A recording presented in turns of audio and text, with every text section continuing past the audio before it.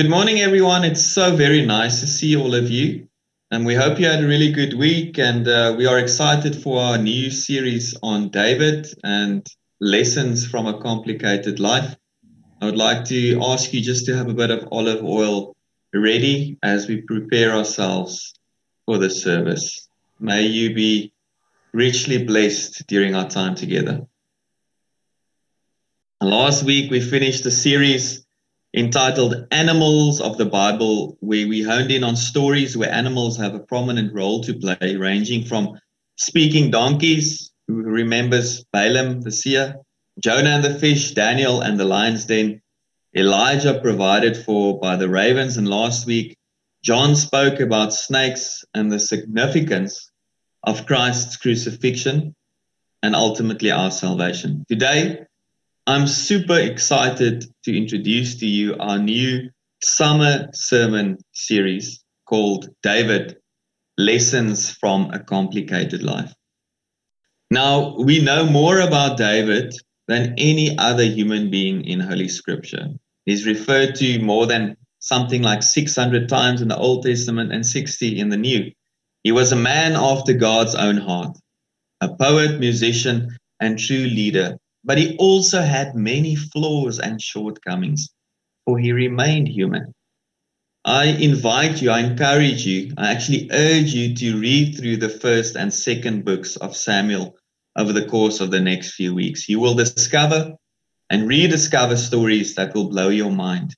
If we had more time, we could literally spend an entire year or more dissecting this fascinating narrative. My hope and my prayer is that we will be inspired and encouraged through these teachings and lessons from David's life to grow deeper in our faith. So come with a sense of expectation of what God is going to teach you through his word as we congregate for these services.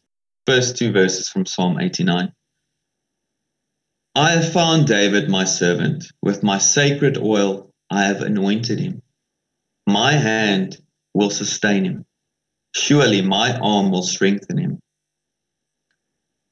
God of all generations, we come to worship you. God of the high and low, self-esteemed, we come to worship you.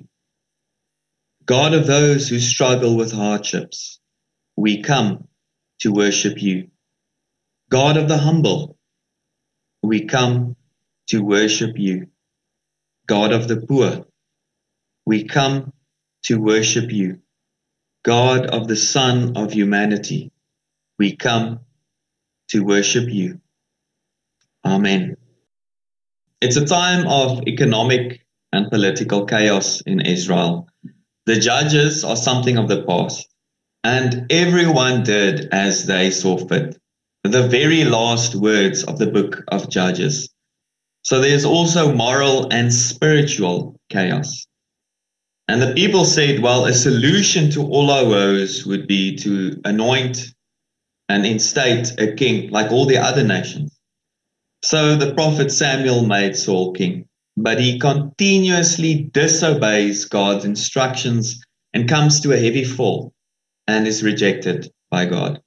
Samuel told Saul, the Lord has sought for himself a man after his own heart.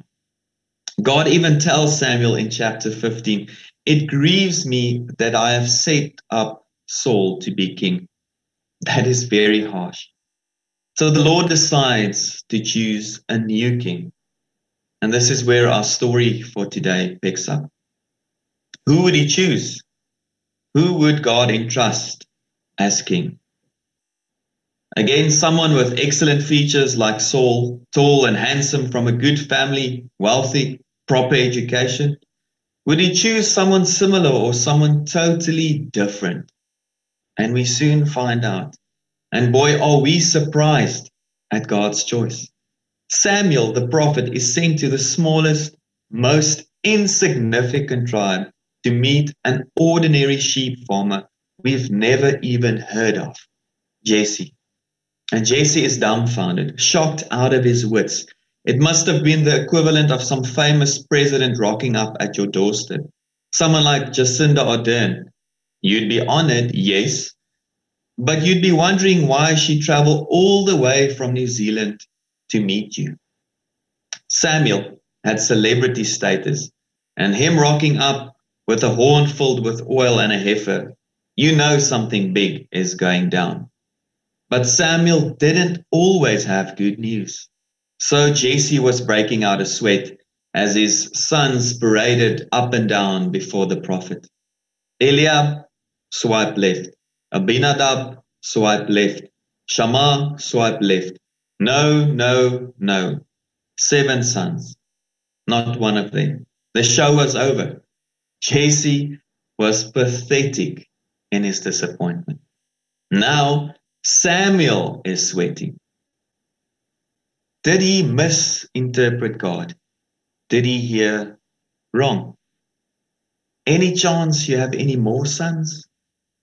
To which Jesse responds, yes, there's one kid, but he's out with the sheep, referred to by his father as the baby brother. In Hebrew, the word that is used is hakaton, which means the youngest, carrying an undertone of insignificance, of not counting for very much. Certainly not a prime candidate for prestigious work. The family run, the youngest, smallest from the tiniest clan and an unknown family. But these are our favorite stories, aren't they? The underdog stories. An 18-year-old Emma Radasanu going through to the next round of Wimbledon. Denmark going through to the semis. But not even David's own father thinks he has the potential. Jesse's condescending opinion is confirmed by the job to which he is assigned, tending to the sheep, the least demanding of all the jobs on the farm, the place where he could do the least damage.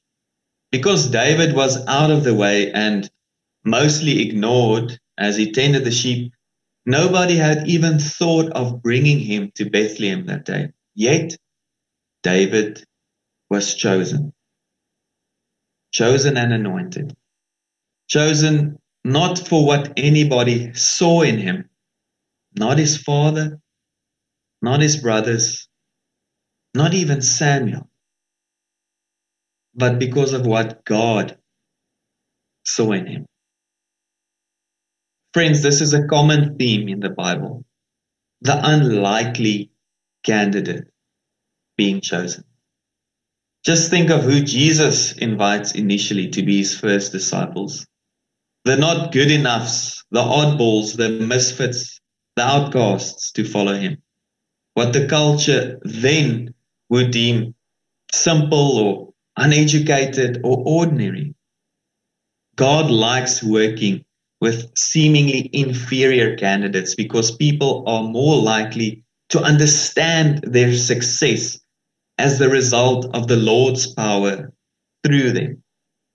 And he usually calls out the superficial ones as whitewashed tombs, like he did with the Pharisees and the scribes. Jesus said, yeah, you're beautiful on the outside with your pretty clothes and your fancy houses and years of schooling and eloquent speech, but inside you resemble something of a rotting corpse, full of hypocrisy and wickedness. We people, we tend to see superficially. We put too much stock on appearances. Can you think of any popular British reality shows on TV? What do they have in common?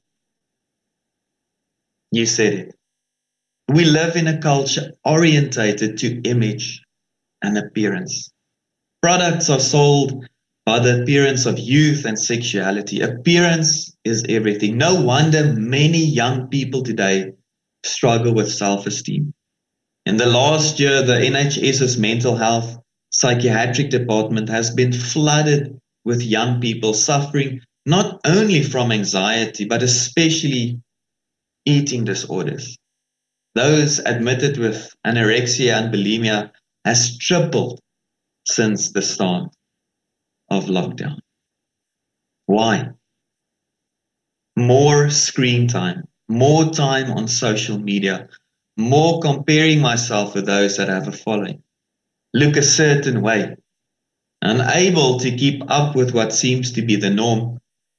And the result, we know that the result is devastating for the mental health of our young people. Here's the root of the problem. Our culture elevates externals to the level where people treat them as the real measure of their worth. That is false. Couldn't be further from the truth. Outward appearance, as we heard Christine and Karen say, is never the real story. It's not the real measure of us.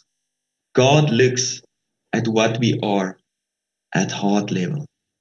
And what does He see? In you, He sees His creation, the crown of His creation, His child He wants to use to shape and shake the world. Whatever their pedigree or accomplishment. In fact, you know what? Paul actually considers all these earthly things, all his accolades, as utter rubbish in comparison to knowing Jesus Christ and to be in a living relationship with Him. To choose the youngest son who labors as a shepherd to be Israel's future king is to ignore the usual arrangements for power and influence in the ancient world. And you know what? God hasn't changed. He still chooses to choose and anoint those who don't seem on the outside if they could seriously pull it off. We read this in verse 7 where it says, God doesn't look at things like humans do. Humans see what is visible to the eyes, but the Lord sees into the heart. God sees on the inside. And you know what? The point is not only this. The point is all the verbs with God as subject. God is the one who rejects Saul as king. God is the one who speaks to Samuel, who sends Samuel, who chooses, who anoints through Samuel. God who sends His Spirit on David after his anointing. In the end, this passage is all about God continuing His campaign to save the world, using one to save all, determined to use even the weak and lowly and despised to accomplish His great purpose of saving the world. That's wonderful. And dear friends, this serves as a reminder, but also an invitation. You are chosen. Whoever you are, wherever you come from, whatever you've done, Christ has chosen you, and there has a very specific and special calling on your life. I say this and I need to say it because I sometimes forget it. When I fall into the trap of measuring myself with other ministers and pastors who seem to be much more successful in pursuing God's heart, I'm reminded through this story that no matter how I feel about my own ability to make a difference, God chooses to use me every day. And we forget these things. Why? Because we live in a broken world. There is a lot of distrust. We were all shocked when we saw those video images of Matt Hancock and his aide appearing in the news. And their greatest critique, he wasn't socially distancing. I mean, come on. This guy and this lady have broken their vows, publicly shaming their spouses and families. The worst breach of trust there is. How is that not the main concern? Whatever breach of trust you've gone through, whatever pain or hurt, the God of David chooses you in each and every moment. The world might disappoint you, let you down, break your trust, but He won't. Like David, you too have been chosen. And so this finally leads us to the invitation. I've asked you to have a bit of olive oil ready. And I want you to just put the olive oil not in your tea, but in something where you can just dip your finger in it. And just a little bit will do. And I said earlier, I'm definitely not going to ask you to pour this olive oil on your hair But I want to ask you just to make a cross on your forehead as a symbol and a sign of the fact that you have been chosen by God to be used in the advancement of His kingdom. And I want you there where you are, as you feel this oil on your forehead, as you are reminded of this truth, to just close your eyes for a brief moment. And there where you are, close your eyes after you've made the cross on your forehead. If you don't have oil, just do it with your finger. And I would like for you just to repeat after me. Like David, I've been chosen. I've been anointed. I've been set apart for a specific purpose. And even though I'm not perfect, I know you continue to work through me. Help me to love as you love, Father. Help me to serve as you serve, Jesus. And help me to listen to your leading, Holy Spirit.